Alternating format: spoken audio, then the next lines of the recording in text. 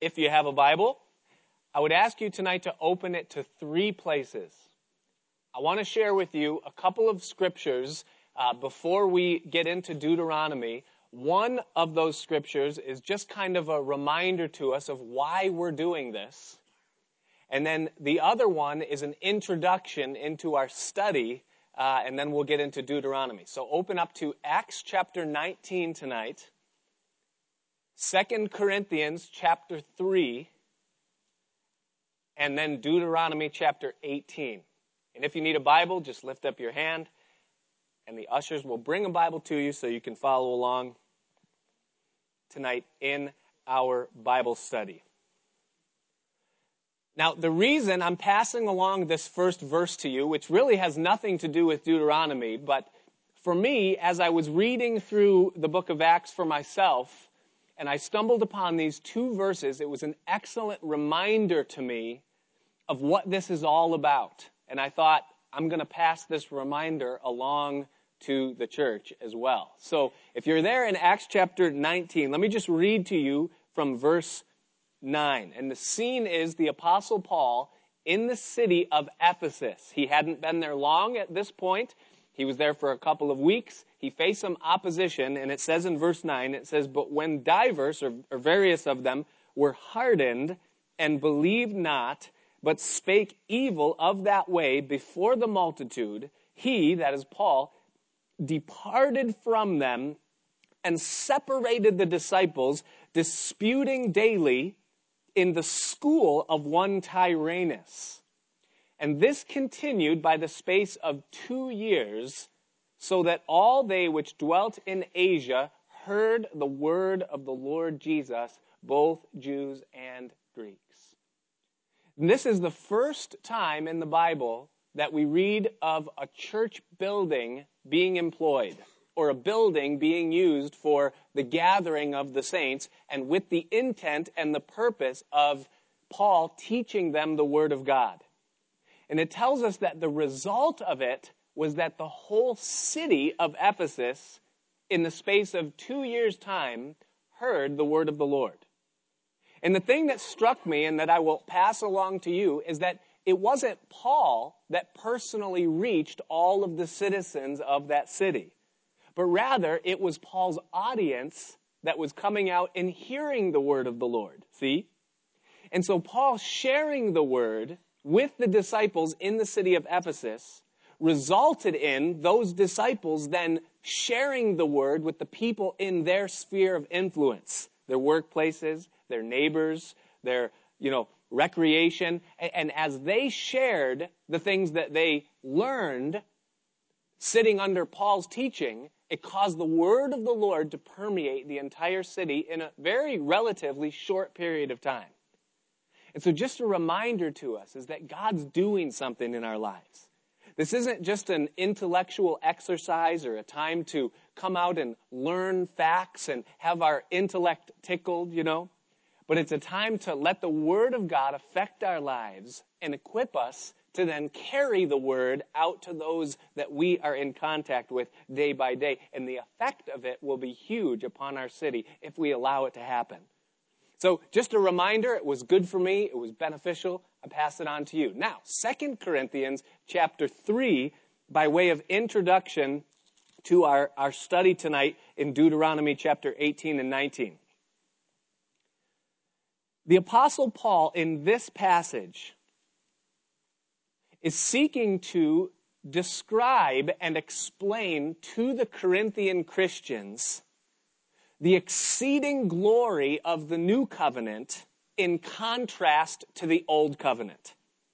That's his theme. That's what he's talking about. That the new covenant, the New Testament that you and I enjoy superabounds over the old covenant that we are studying back in Deuteronomy. And this is what Paul says in light of that. So look with me, chapter 3, look in verse 13. He says, look at verse 12. He says, "Seeing then that we have such hope, we use great plainness of speech, and not as Moses, which put a veil over his face, that the children of Israel could not steadfastly look to the end of that which is abolished, but their minds were blinded. For until this day remaineth the same veil untaken away in the reading of the Old Testament, which veil is done away in Christ. But even unto this day, Paul says, when Moses is read, the veil is upon their heart. And so here's what Paul is saying about the very scripture that we're studying back in Deuteronomy. He's saying this. He's saying that when they heard the things that Moses were saying, they did not understand what they were hearing. That they didn't even understand what Moses was saying. Paul is also saying that even to the present day, they do not understand the things that they're hearing when Moses is read. And essentially, his conclusion is that they cannot understand. So they didn't understand Deuteronomy, the Jews. They still don't understand Deuteronomy, the Jews, and they cannot understand Deuteronomy. And here's the reason why, because I know what you're thinking. You're thinking, well, if they didn't understand it, then how do you expect us to get it? I do expect us to get it, and here's why. Because what Paul is getting at is this, is that they did not have something that we do. They didn't have the key that is required to unlock the things that Moses said. They did not have it, they do not have it, and therefore they cannot understand the things that Moses wrote. But we do. What's the key? Notice verse 16.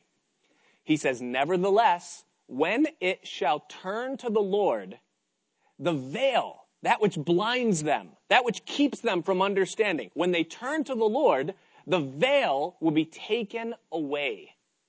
In other words, Jesus is the key that unlocks the veil that allows a man or a woman to understand the things that Moses said. And so therefore, excuse me, when a person comes to Jesus Christ, they have the necessary equipping to understand and apply the things that Moses wrote, hence the things that we're studying in Deuteronomy. Now, you say, okay, we have Jesus, therefore we can understand the things that Moses wrote, but why do we care? Why do we want to read and understand the things that Moses wrote? What benefit is there in doing that? He answers the question in the closing verse of the chapter, verse 18. He says this. He says, but we all, with open face, beholding as in a glass. That means with no veil. We're looking as though we're looking in a mirror, crystal clear. The glory of the Lord are changed into the same image from glory to glory, even as by the Spirit of the Lord. And here's the point, is that by using the key, which is Christ, in us, to understand the things that Moses said in the book of Deuteronomy, the result of that is that we are going to be changed into the image of Jesus Christ. That's the motivation. That's the reality. That's why it's profitable for us to study. I know that some of the things that we're looking at are somewhat tedious.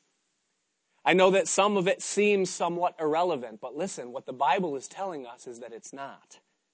Because we have what is necessary to understand what those things mean. And that in applying these principles and precepts that we're learning in Deuteronomy to our lives, we are going to be changed into the image of Jesus Christ. And that's the goal of all of what we're doing. Amen? And so we have what we need. There's no reason why any of us cannot understand the deepest meaning of what God intended when he put these scriptures here for us. So with that, turn to Deuteronomy chapter 18. And we're going to go through 2 chapters tonight, Lord willing, instead of 3. And they're relatively short chapters. So it's kind of like going through one long chapter, you know. So hopefully we finish on time, but no promises. So Deuteronomy chapter 18. And I in my heading for my notes, I put as a title for the theme of this chapter, I put the priests, the prophets, and the coming prince. because that's what the chapter's all about. And so we begin in the first 8 verses here, and Moses writes to us about the priests, the Levites. And he says this. He says, the priests, the Levites, and all the tribe of Levi shall have no part nor inheritance with Israel. They shall eat the offerings of the Lord made by fire and his inheritance. Therefore shall they have no inheritance among their brethren. The Lord is their inheritance, as he has said unto them. And this shall be the priest's due, or the priest's portion, from the people. From them that offer a sacrifice, whether it be ox or sheep. And they shall give unto the priest the shoulder, the 2 cheeks, and the maw, or the stomach. The first fruit also of thy corn, of thy wine, and of thine oil. And the first of the fleece of thy sheep thou shalt give him. For the Lord thy God hath chosen him out of all thy tribes to stand to minister in the name of the Lord, him and his sons forever. And if a Levite come from any of thy gates out of all Israel where he sojourned, and come with all the desire of his mind unto the place which the Lord shall choose, that is Jerusalem, then he shall minister in the name of the Lord his God, as all his brethren the Levites do, which stand there before the Lord. And they shall have like portions to eat besides that which cometh from the sale of his patrimony. Basically saying in those last couple of verses there that if one of the local Levites that is in one of your cities up in the outskirts of Israel has the desire to go and serve as a priest in Jerusalem at the temple, that he's allowed to do that and he's to be included. He's not to be forsaken or not provided for, but if that's his desire to serve in the temple, then he's to be allowed to do that. But essentially what Moses is reminding us here in this section is that the support or the livelihood of the priests was to come from the offerings of the people. And this isn't something that he's saying for the first time. He's repeating it, but he's saying it under the inspiration of the Spirit by way of reminder. And there's a couple of things for us to consider quickly and just ponder that are worthy of mention here in this section. And the first one is this, is that it wasn't the offerings of the people that were supporting the priests. In other words, the people were not the ones that were supporting the priests. The Lord was the one that was supporting the priests. In other words, the offerings that were brought from the people were brought to the Lord. And the Lord chose that part of his inheritance, or a part of his, offering that he received, was then going to be used to support the priests. So, in other words, the priests were not working for the people. The priests were serving the Lord. And the people were not giving to the ministers. The people were giving to the Lord. And that's an important principle to understand, even for us in the New Testament. Because even in the New Testament, God has ordained that those that serve in the ministry, that are called by him to do so, are to be supported by the ministry. But it isn't the people that pay the salary of those that are called into that capacity. It's the Lord that has ordained that of his portion they're to be supported. And what this does is it does two things. It makes both the minister and the giver accountable to God and not to one another. And that's important. See, because from the standpoint of ministry, for the minister, we have to do things, we're called upon to do things, and to live a lifestyle that we would never live if we had to do it for people. And at the same time, people are called to give to the Lord that would never give if their motivation for giving was that they were giving it to the minister of God. But see, when I'm doing what I'm doing for the Lord and not for people, then I'm doing it as unto the Lord. And I'm doing it in the sight of the Lord. And when you're giving to the Lord as unto the Lord, and not because of what's happening, on the human plane, then you're able to give to God joyfully because you're giving to God and not giving to man. And so God's saying is that this is my choice to do it this way, that they might be undistracted. You say, okay, well, it's also worthy of asking then, how much did they get? What kind of lifestyle should someone that serves God live? And here's the principle, and we see it right here in the passage. Here's the principle, is that someone who serves in the capacity like these Levites did, or someone who serves the Lord, should be modestly content. Notice that it was a measured portion. He said he's to get the shoulder, the 2 cheeks, and the stomach, which were nice cuts of meat, but it was measured and it was modest. And here's the idea, is that someone who is serving in the ministry should not be starved to the point where they're distracted from their duties because they have to seek other means and ways to support themselves and to support their families. But at the same time, neither should they be enriched so that they become covetous and they become a stumbling block to those that look on the outside and say, that person is getting fat off the ministry. They're just living large in the name of the Lord. And so the principle is that it's a measured thing. They should be modestly content. Not starved, not enriched. That's what Paul taught in the New Testament. It's the principle that we see spoken here by Moses. And so he reminds them concerning the priests. Now, as we get into verse 9, he breaks into this realm of the false prophetic aspects of the New Age ideas. What we learn from this section here between verses 9 and 14 is that New Age ideas and concepts are nothing but a repackaged form of an old lie. That they're not new at all. Notice verse 9. It says, when you are come into the land which the Lord thy God giveth thee, thou shalt not learn to do after the abominations of those nations. There shall not be found among you anyone that maketh his son or his daughter to pass through the fire.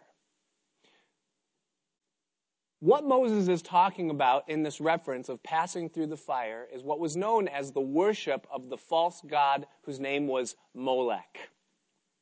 It was the god or goddess of fertility in the days of antiquity. And the way that Molech would be worshipped by the Canaanite cultures and the idolatrous peoples of that time and of those nations is that they would take these iron gods that had outstretched arms and they would put them on a bed of hot coals and heat them to molten temperature. And then they would offer their firstborn son or daughter on the arms of Molech, burning them literally alive in the presence of their god and in their idolatrous worship, with the motivation then of having an enhanced or blessed family life.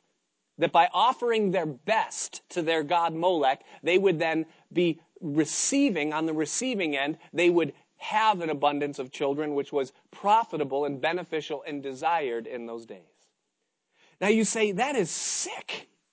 Why would God even have to tell his people not to do that?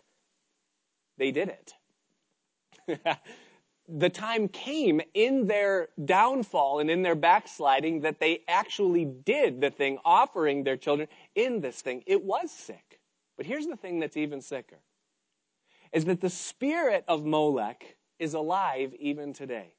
Only it's repackaged under the title or the guise of what is known as a pro-choice position. You see, in the name of having a more prospered family, in the name of not interrupting the family plans that we have for the future, we're just going to offer the unborn child into oblivion, and we'll pretend it's not alive, that it isn't a soul, that it doesn't matter, that it's just matter, that it doesn't matter, it's just matter. And so we're just going to offer this thing. And the spirit of that even lives on even to this day. And it even exists within the church. But God says, you shall not do according to that practice. It's an abomination. You're not to let your children pass through the fire. And then he goes on, and he says, or that uses divination, or an observer of times, or an enchanter, or a witch, or a charmer, or a consulter with familiar spirits, or a wizard, or a necromancer. Basically, he's saying to them that you are not to go and talk to psychics, astrologers, hypnotists, magicians, spiritists, or necromancers, or those that communicate with the dead and call up the spirits of the deceased. Is that it is not fitting for the child of God to be involved with these occultic and New Age-ish things. Though they be packaged in ways that are innocent or that aren't attached to the name of any false god necessarily, God says you're not to do it. You're not to look at the stars. You're not to study biorhythms. You're not to go to a psychic. You're not to look at your horoscope in the paper every day and try to glean direction for your life based on the things that the stars are saying in their courses and in their patterns. God says in his word concerning this, verse 12, is that for all that do these things are an abomination unto the Lord. And because of these abominations, the Lord thy God doth drive them out from before thee. Thou shalt be perfect with the Lord thy God. For these nations which thou shalt possess hearkened unto observers of times and unto diviners, but as for thee, the Lord thy God hath not suffered thee to do so. You say, well, why not? I mean, if there is something to this, and there's something to be learned or some, insight to be gained for my life, then what's the harm in looking at those things or talking to those people or consulting that type of spirit? What's the problem? Here's the problem. There's two problems with it. Number one is that there is a demonic realm attached to those things. People say, well, it's real. Yeah, I know it's real. The Bible says it's real, but the Bible also tells us the spirit that's behind those things. And it's a spirit of darkness. It's a spirit of Satan. And the Bible tells us that we are children of light. And Paul wrote to the Corinthians and he said, what fellowship does light have with darkness? Or what concord does Christ have with Belial or with the devil? And so we're not called to operate and integrate our lives in that which is demonic, in that which is dark. Even if we say, well, I serve the true and the living God, we're to be separate from those things. Light doesn't have fellowship with darkness. Furthermore, if it's a demonic realm that's making those manifestations and those things happen, well, the Bible tells us clearly that Satan is the father of lies. And so if you gain insight for your life, or you're given counsel from a deceased relative, or a psychic tells you something about your future, then how do you know that what you're hearing is not a lie or something of the enemy, that you might not know it's a lie for 5 or 10 years, but then you're in a trap and you can't get out of it? And God says, I'll never lie to you.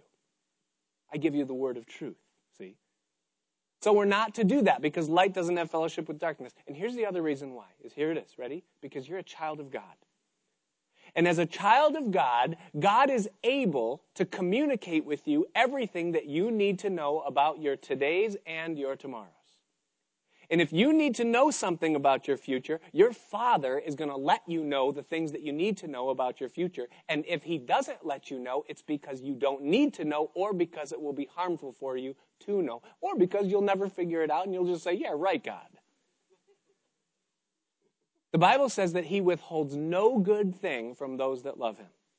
And so we keep our heart right before him, and the Bible says that he's going to be faithful to direct our path. Psalm 118, the steps of a man are ordered by the Lord, and he delighteth in his way. Trust in the Lord with all your heart, and lean not on your own understanding. In all your ways acknowledge him, and he will direct your path. I know the plans that I have towards you, saith the Lord, thoughts of peace and not of evil, to bring you to an expected end. He knows what he's doing in your life. And so you don't need to try to get insight into what's going on through outside sources. God is offended by that, and he says that they're not to do it. Well, now he goes on in verse 15, and he gives to them the great prophecy concerning the coming prince, or the coming Messiah. He says, the Lord thy God will raise up unto thee a prophet from the midst of thee, of thy brethren, like unto me. Unto him you shall hearken. When Jesus was in Caesarea Philippi with his disciples, he asked them the question, he said, who do men say that I am? And each one of them began to give their answer. One said, well, some say you're Jeremiah, the weeping prophet. And some say you're John the Baptist. And some say you're Elijah because of the miracles that you do and the manifestations and the power that you have. And then one of them said, some say you're that prophet. When they said that, they were referring to this passage right here.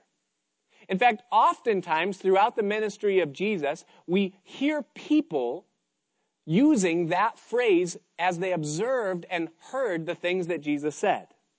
They would say, as he would feed the multitudes, they would say, surely this is the prophet that was spoken of by Moses. This is the prophet that the scriptures has foretold. And it's a clear reference, a clear prophecy concerning the fact that he would be the Messiah. So this is a prophecy concerning the coming of the Messiah that God would be sending into the world. And Moses saying that the Lord your God is going to raise up a prophet and he's going to be like unto me.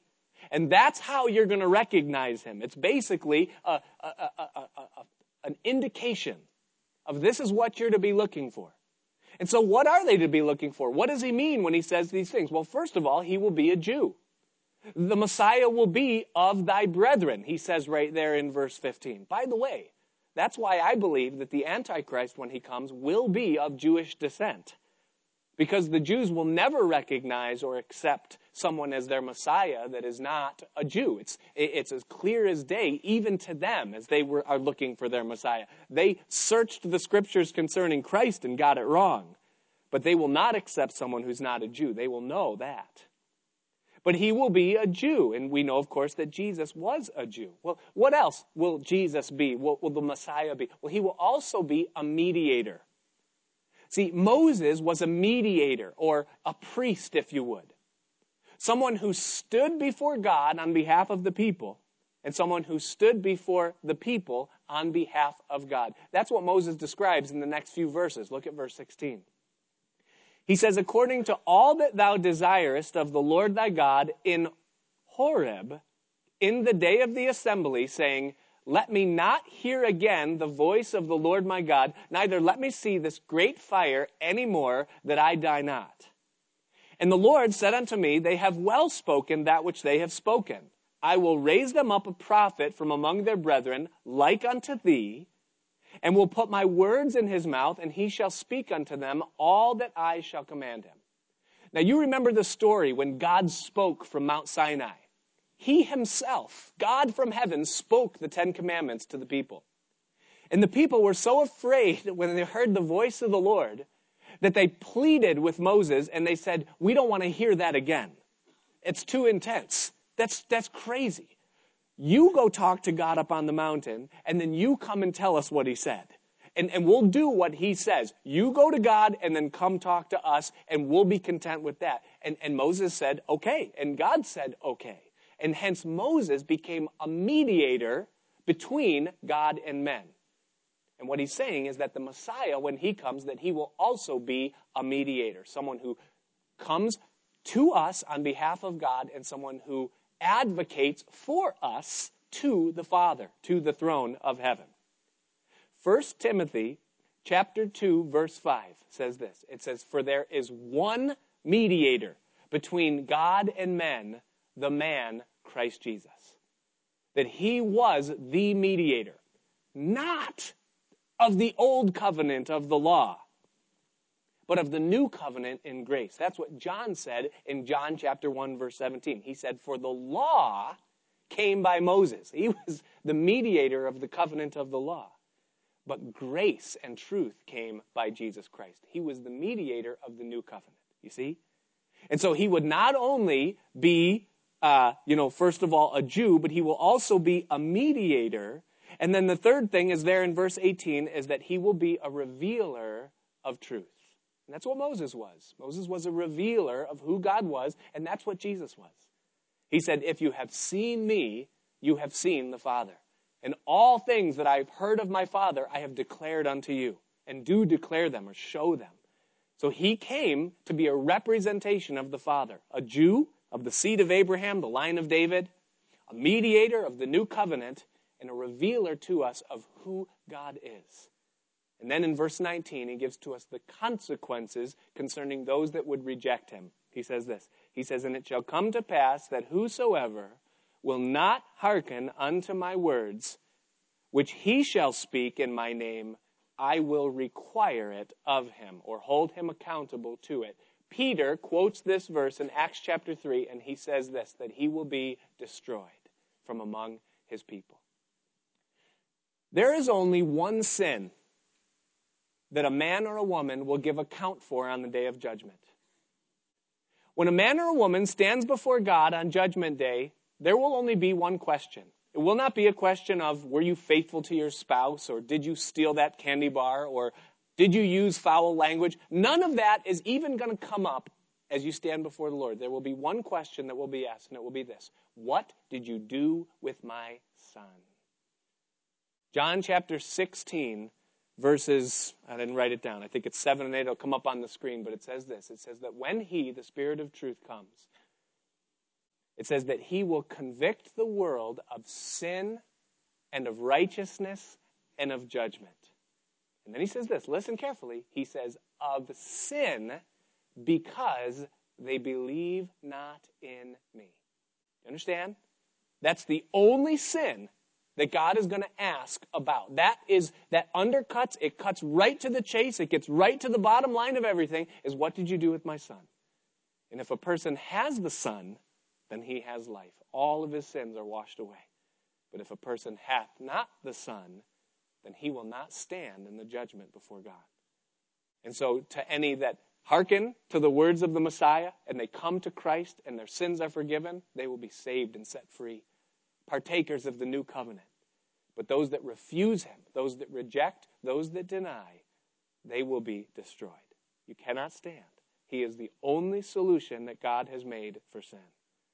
And so the prophecy concerning the Messiah. Then in verses 20 through 22 here, he talks about the false prophets and how you'll recognize them. He says, "But the prophet which shall presume to speak a word in my name, which I have not commanded him to speak, or that shall speak in the name of other gods, even that prophet shall die. And if you say in thine heart, how shall we know the word which the Lord has spoken?" How do we know if this is a false prophet or if this guy is just speaking of his own accord? He says, "When a prophet speaketh in the name of the Lord, if the thing follow not nor come to pass, that is the thing which the Lord hath not spoken. But the prophet that hath spoken it presumptuously, thou shalt not be afraid of him." So in other words, if it doesn't happen, the things that he's prophesied, or if they're so obscure that sometime in the next 1,000 years, something is going to happen that somewhat resembles what they said, then he says, then that you don't listen to them and you're not afraid of them. You cut them off. You name names. You say that's a false prophet. And we find in the scriptures that there's 3 qualifications, 3 things whereby you'll know if someone that's speaking to you is speaking to you in the name of the Lord or not. Number 1 is what they sing or is what they say, does it line up with the Word of God? If it at all contradicts or strays from the Word of God, then it's false. You know it's false because God will never lie. Number 2, not just does it line up with the Word of God, but does it come to pass? Does it happen, the thing that they say? And then number 3, does it turn you aside to worship another God? Or does it turn glory away from God? And if any of those 3 things, then it's a false prophet. And he says that person is to be cut off. Don't sit under their influence. Don't listen to their teachings. Don't say, well, I'll chew the meat and spit out the bones. He says, no, if I haven't sent them, if I haven't commanded them, then don't listen to it. It will lead you astray. We get into chapter 19. In chapter 19, I've put as my heading or my theme, or if you're taking notes, I put justice, mercy, and refuge from wrath. Justice, mercy, and refuge from wrath. And so he begins in the first 13 verses here of chapter 19, talking about the cities of refuge. Now, back in chapter 4, Moses mentioned them, and I skipped it. I said, these 3 verses talk about the cities of refuge. He's going to come back to it in chapter 19. And so I refer you to chapter 4 to hear. No, just kidding. So we will talk about the cities of refuge here now in chapter 19. Notice with me verse 1. He says, "When the Lord thy God hath cut off the nations, whose land the Lord thy God giveth thee. And you succeedest them, and dwell in their cities and in their houses. Thou shalt separate 3 cities for thee in the midst of thy land, which the Lord thy God giveth thee to possess it. You shall prepare thee a way, or a road. These cities are to be easily accessible. And divide the coasts of thy land. That means make it an equidistant place, a neutral location where at any time someone can get to these cities quickly. Make sure they're in a strategic location so that everyone has access to one of them. He says, into 3 parts, that every slayer may flee thither. And this is the case of the slayer which shall flee thither, the person who will run to the city. He says, that he may live. Whoso killeth his neighbor ignorantly, whom he hated not in time past. And then he gives us a for instance in verse 5. And I'm glad he did that so that we would understand. He says, as when a man goeth into the wood with his neighbor to hew wood, and his hand fetcheth a stroke with the axe to cut down the tree, and the head slippeth from the helve, and lighteth upon his neighbor that he die. He shall flee unto one of those cities and live. In other words, you're in the woods, you're chopping down a tree, the axe head flies off the handle, horror movie. Sorry for the sound effects. The guy, he drops dead right there in front of you, and he was your friend, he was your neighbor, you didn't do it on purpose, it's manslaughter. It was not premeditated, and now this guy is dead. Well, you've got a problem now. Because the custom in those days, and even amongst the people of God, was that if you killed a member of someone's family, it was the duty of the next of kin in that family to come then and take your life and seek vengeance for what you had done. That's what he goes on to say here in verse 6. He says, lest the avenger of blood pursue the slayer while his heart is hot. He's angry, he's passionate, he's mad, his relative is dead. And overtake him because the way is long, and slay him, whereas he was not worthy of death, inasmuch as he hated him not in time past. Wherefore I command thee, saying, thou shalt separate 3 cities for thee. In other words, God made a way for someone who sinned ignorantly, who killed someone, and it wasn't a premeditated act. He made a place for them to go where they would be able to find refuge.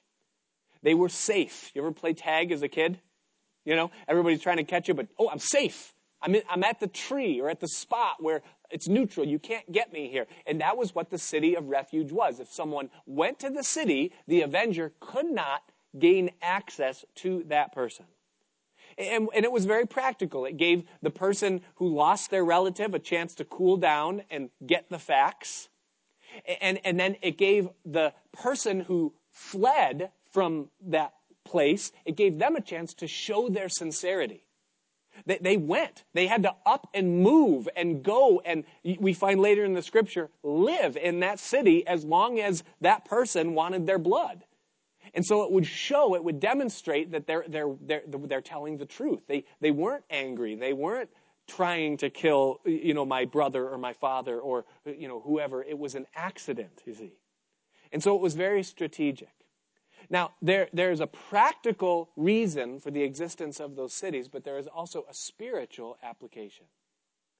The Bible, and those that look at the Bible in this light, see Jesus, as he is, as our city of refuge.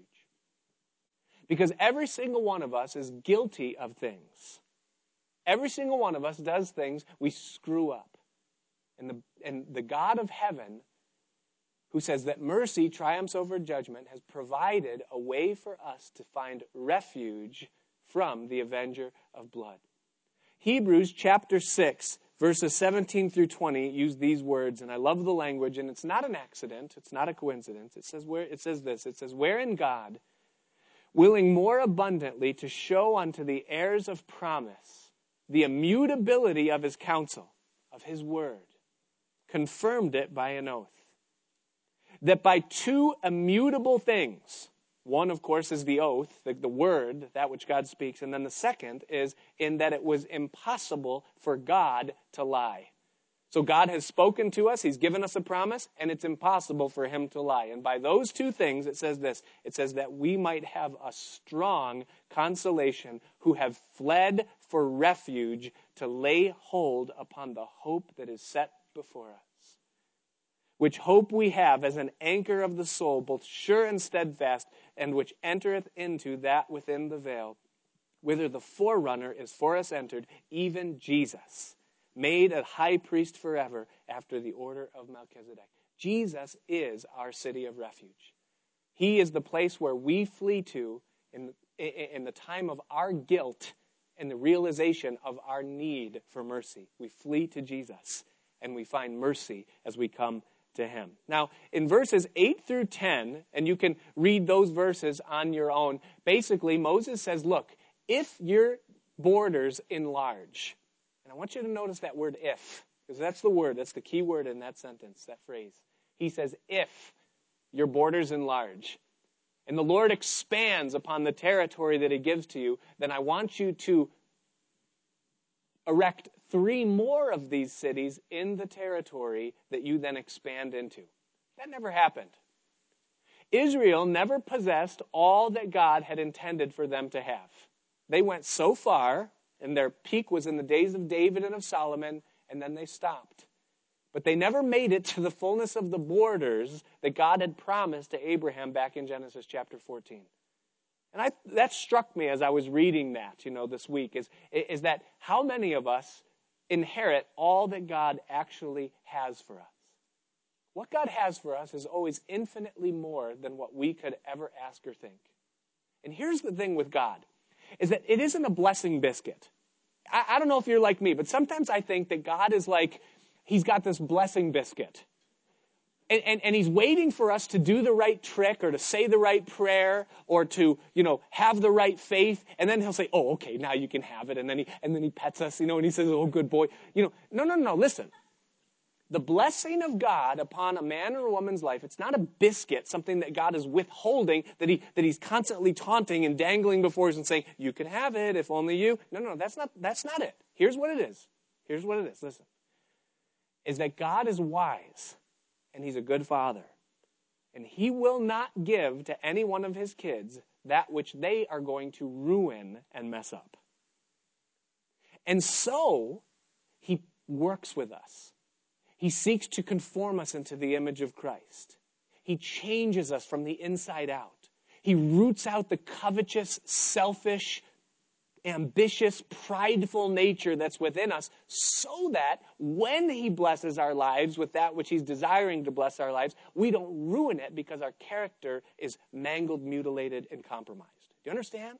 It's not a biscuit that God is withholding. It's that if we would yield our lives to his control and give ourselves completely to him and let him do his work within us, then we would experience all that he has for us. They didn't. They came to a certain point and they said, that's enough. But God said, but if your borders do expand, build 3 more cities. Always let there be that place of refuge. And so the cities of refuge there in verse 10. And then in verse 11, what happens if I killed him on purpose? He says, but if any man hate his neighbor and lie in wait for him and rise up against him and smite him mortally, that he die, and he fleeth into one of these cities, then the elders of his city shall send and fetch him thence and deliver him into the hand of the avenger of blood that he may die. And thine eye shall not pity him, but thou shalt put away the guilt of innocent blood from Israel, that it may go well with thee. Now the analogy breaks down here because in Jesus, it isn't just the things that we did in ignorance, but we flee to him even with those things that we did on purpose. I love Psalms chapter 32, the first couple of verses there where the psalmist declares, he says, blessed is the man whose sin is forgiven, whose transgression is covered. Blessed is the man unto whom the Lord will not impute iniquity. He uses 3 words, sounds redundant, but it's not. He says sin, transgression, and iniquity. Sin is missing the mark. It's when you try to hit the target, but you miss. Transgression is when God draws a line in the sand and says, don't cross it. And we look God in the eye and we step over the line. Willfully and on purpose. And then iniquity is just uncleanness. It's just our nature. It's what we are. And he says all three of those are forgiven because of the blood. See, so it isn't just, my accidental sins are forgiven by Christ. No. He forgives all of our sins when we come to him in faith. So he goes on now in verse 14, and I love this verse. It's just one verse, and it's the law of the sacred landmark. He says, you shall not remove thy neighbor's landmark, which they of old time have set in thine inheritance, which thou shalt inherit in the land that the Lord thy God giveth thee to possess it. Now, isn't it amazing? God knows us, doesn't he? That there's going to come a time, God says, that you're going to go out in your field and you're going to say, you know what, if my field was just 5 feet larger, then I would be able to cut down these couple of extra trees, and it would just make such a difference in my view of the hills there, of Hebron, or it would increase my profit margin by the 1% I need in order to meet my goal. I just need a little more, so I'm just going to move the stake, just a couple of feet, But then a couple years later, you say, well, you didn't notice. And I really could use another 5 or 10 feet, and so you go then and you move the stake again. You go back another, and God says, don't do that. And so it's just very practical instruction that he gives. You're going to be tempted, God says, I know you, and you're going to be tempted to move the stakes, to move the lines. Don't move the lines. It also has a spiritual and a political application. Politically, it's what we talked about last week. It's what we see happening in our country constantly these days.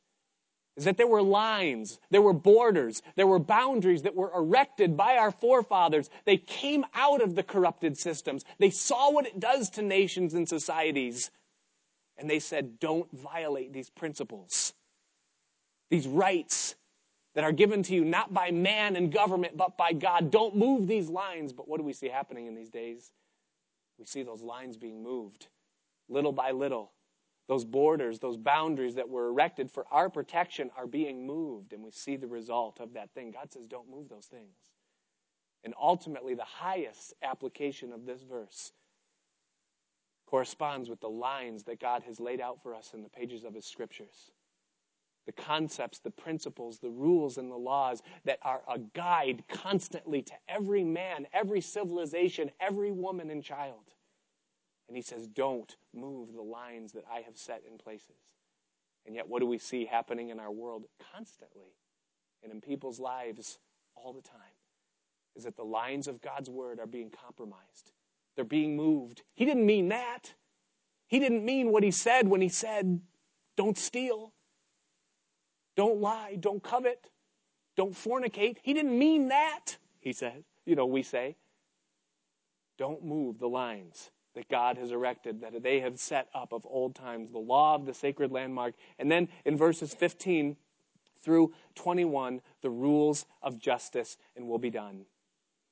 He says, one witness shall not rise up against a man for any iniquity or for any sin in any sin that he sins.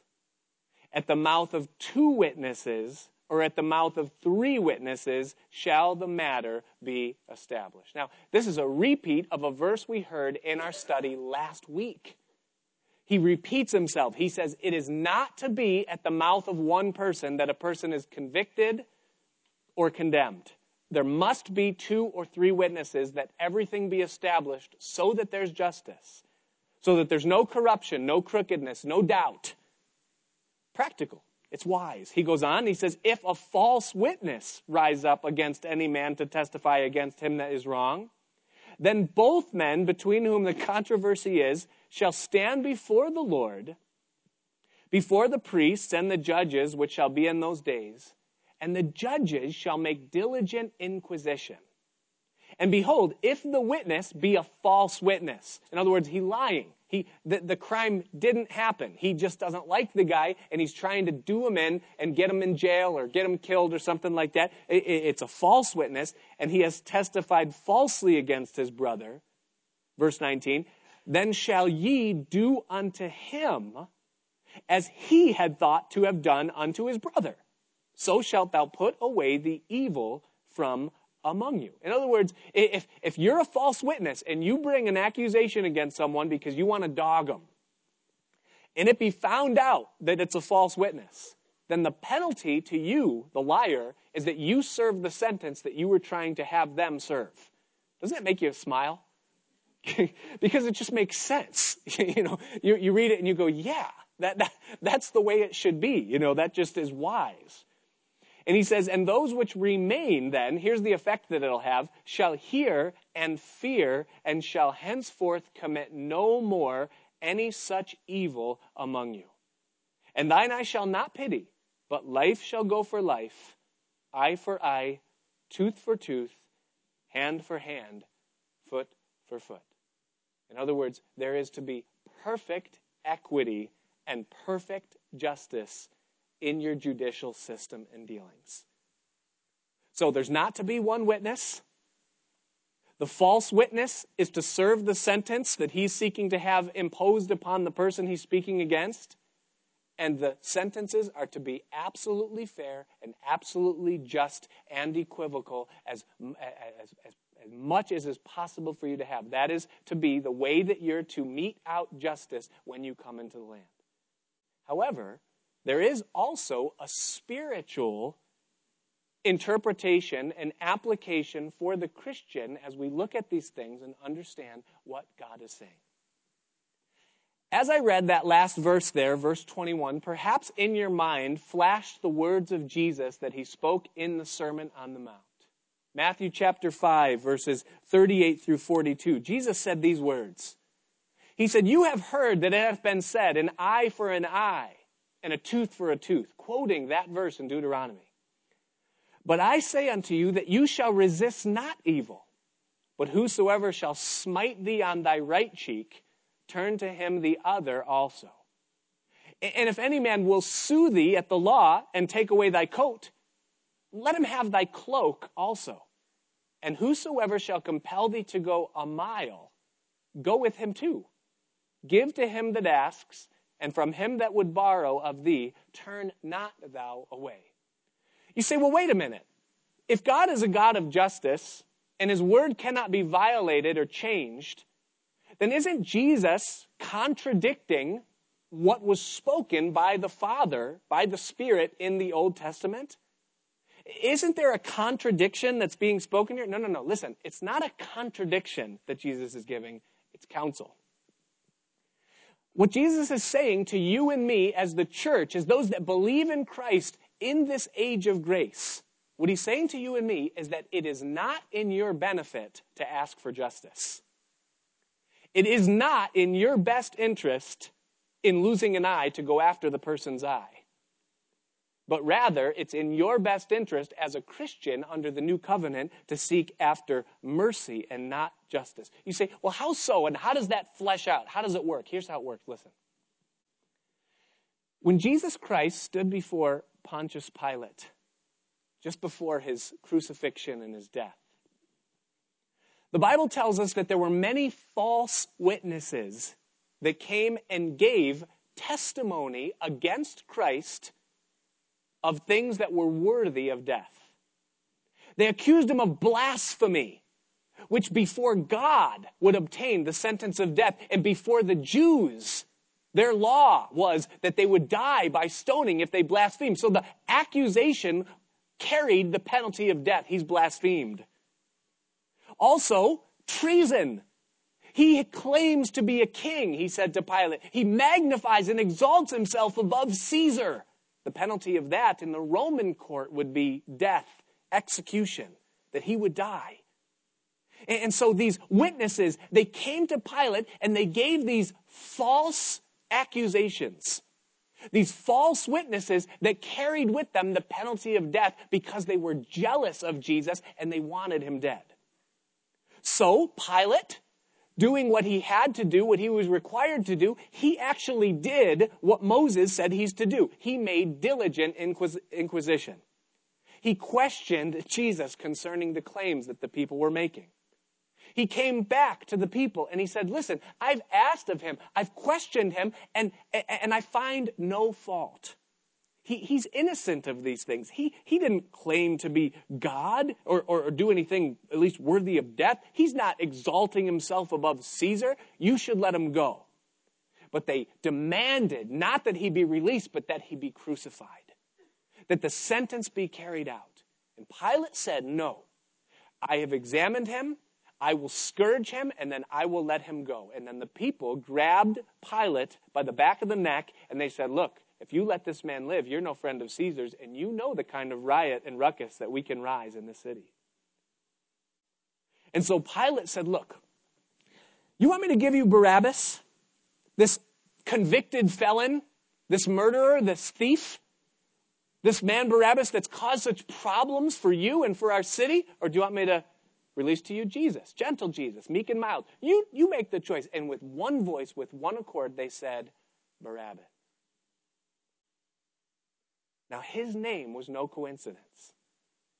The name Barabbas means Bar Abba. It means son of. Bar is son of, and Abbas is a father. So he was the son of a father. It's not a coincidence. The son of a father was released in exchange for the innocent Son of God. The guilty son of men was released in exchange for the innocent Son of God. There was an exchange that took place. And what the Bible teaches us is that on the accusing side of that exchange, represented there was every man, woman, and child that ever lived. Is that though there was a crowd of people that were speaking the words, they were speaking on behalf of every man, woman, and child that ever lived. That's why in Isaiah chapter 53, it says that the Lord did esteem him, or we did esteem him stricken, smitten of God, and afflicted. And it says that the Lord laid upon him the iniquities of us all.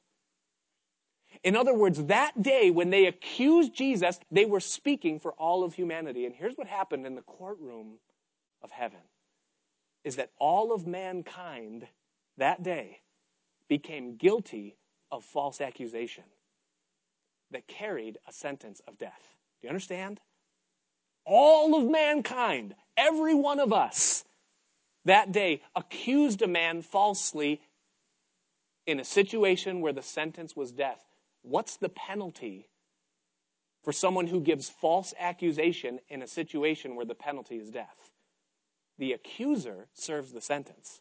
What was the sentence? The sentence was the wrath of God, death, and eternal separation. That's what the sin of humanity cost. That's what Jesus paid for. That was the sentence that Jesus served in going to the cross. And therefore, that is the penalty for those that have done it, including all of us. You say, wait a minute, that's not fair. I wasn't there. I was not there. I was not one of the people that said, crucify him. It isn't fair because I didn't know.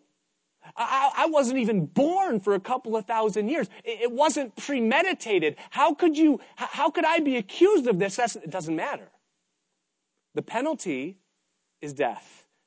And you and I fall under the bracket of the accused. Well, what can I do? If death is what is meted out to me, if that's the sentence, if that's what I owe, what do I do? What do I do? Here's what you do. You ready? You go to the city of refuge. You flee to Jesus Christ. You go to him. And when you go to Jesus, here's what happens. Here's what happens. And the answer for how you are then set free. Because God is just. He cannot let you off the hook if you are guilty. Unless something happens, how is he going to do it? Look again with me at verse 15. Notice this verse. It's great. It's awesome. It's the answer. Here it is. Listen. He says, one witness shall not rise up against a man for any iniquity or for any sin in any sin that he sinneth. At the mouth of two witnesses or at the mouth of three witnesses shall the matter be established. Here's the answer. Listen, here's what happens. The scene is the courtroom of heaven. The Father is seated behind the bench. You are in the defendant's stand. And the prosecution rises up. And the prosecution says, I'm calling my first witness to the stand. And he calls the first accuser in this trial. Do you know who it is? It's Satan. The accuser of our brethren, the Bible calls him. He's the one that watches us and keeps a record of what we do. He's the tattletale of heaven, the Bible teaches. And he keeps a record of all of it. And so the first witness comes and Satan says, I saw them deny Christ with their life. They fall under the curse of Adam's sin. And beyond that, I have a list of everything that they've ever done that puts them under my jurisdiction and my condemnation. His testimony is heard, it's recorded, it's received, he steps down. And then the prosecution calls its second witness. It calls my second witness to the stand. The second person, you know who it is? It's not Jesus. It's not Jesus. John chapter 5, verse 45 says this. Jesus said it himself. He said, think not that I will accuse you before the Father. There is one that accuses you, even Moses, in whom you trust. And so the prosecution calls Moses to the witness stand, and Moses gets into the stand.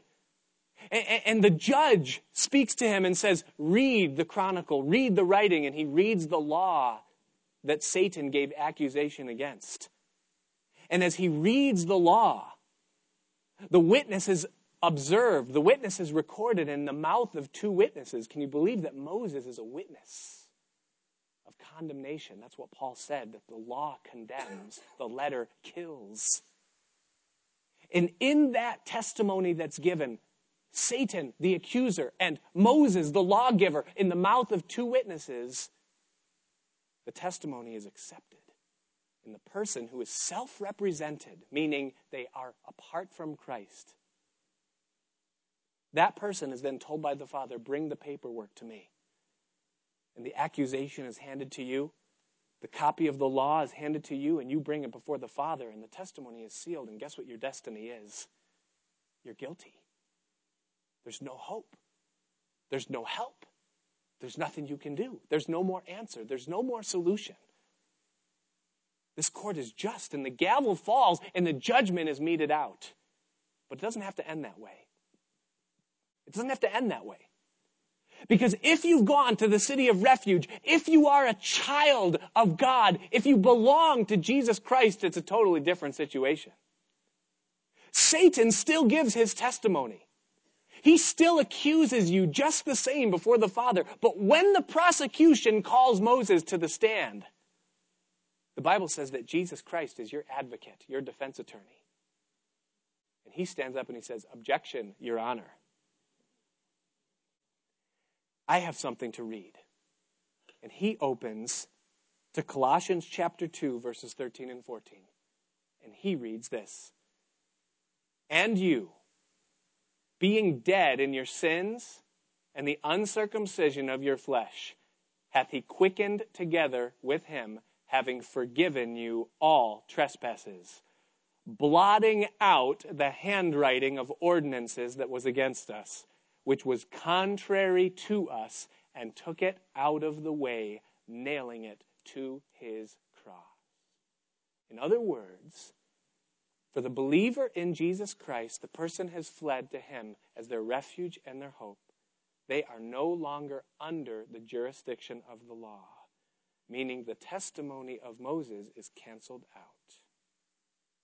And so the Father says to his Son, Jesus Christ, bring me the documents. And the accusation of Satan and the law of Moses is taken in the hands of Christ to the judgment seat of the Father. And as he receives the papers, he looks at them and he says, how did these get covered with all this blood? And as he looks at the bloodied hands of Jesus Christ, he says, this testimony does not stand. And you and I are acquitted. Those that have believed in Jesus Christ are forgiven and set free. But there's a catch. There's a catch. Matthew chapter 6, verse somewhere. You look it up. It'll come up on the screen. Jesus said this. He says, if you do not forgive men their trespasses, neither will your Father in heaven forgive you. Here's the point. Here's the counsel. Mercy. not justice. For the child of God, for the New Testament Christian, it is not in our interest to ask for justice, but to take the provision of mercy that's been afforded us by Jesus Christ. Well, we come to the end of another study that is saturated with the testimony of Jesus Christ. At the beginning of this study, I told you that the key to understanding these things is the knowledge of Jesus Christ within our lives. And so we see as we look at these scriptures, you can, the worship team rather, can come forward at this time. But what we see is that he is the Lord that holds our lives within our hands, his hands. There's no need for us to seek out other means of counsel or inspiration or anything else, but that we can come to Jesus Christ and he is the Lord and the leader of our lives. We find that he is that prophet, the one that reveals the Father to us, the one that mediates between God and men, and the one that speaks to us the truth of God and who he is. We find that Jesus is our refuge, the place that we flee in times of trouble, and that he is the one who has brought us out of the condemnation of the law through his blood and under the banner of the grace of God. Father, we just thank you tonight for this word. We pray that you would open our understanding to apply it to our lives yet more and more. Would you take and remind us throughout the rest of this week of these things that you are to us? And may our relationship with you grow yet stronger and stronger day by day. We thank you for this precious revelation. We ask you to seal it within our hearts until your kingdom come. In Jesus' name, amen. Let's all stand.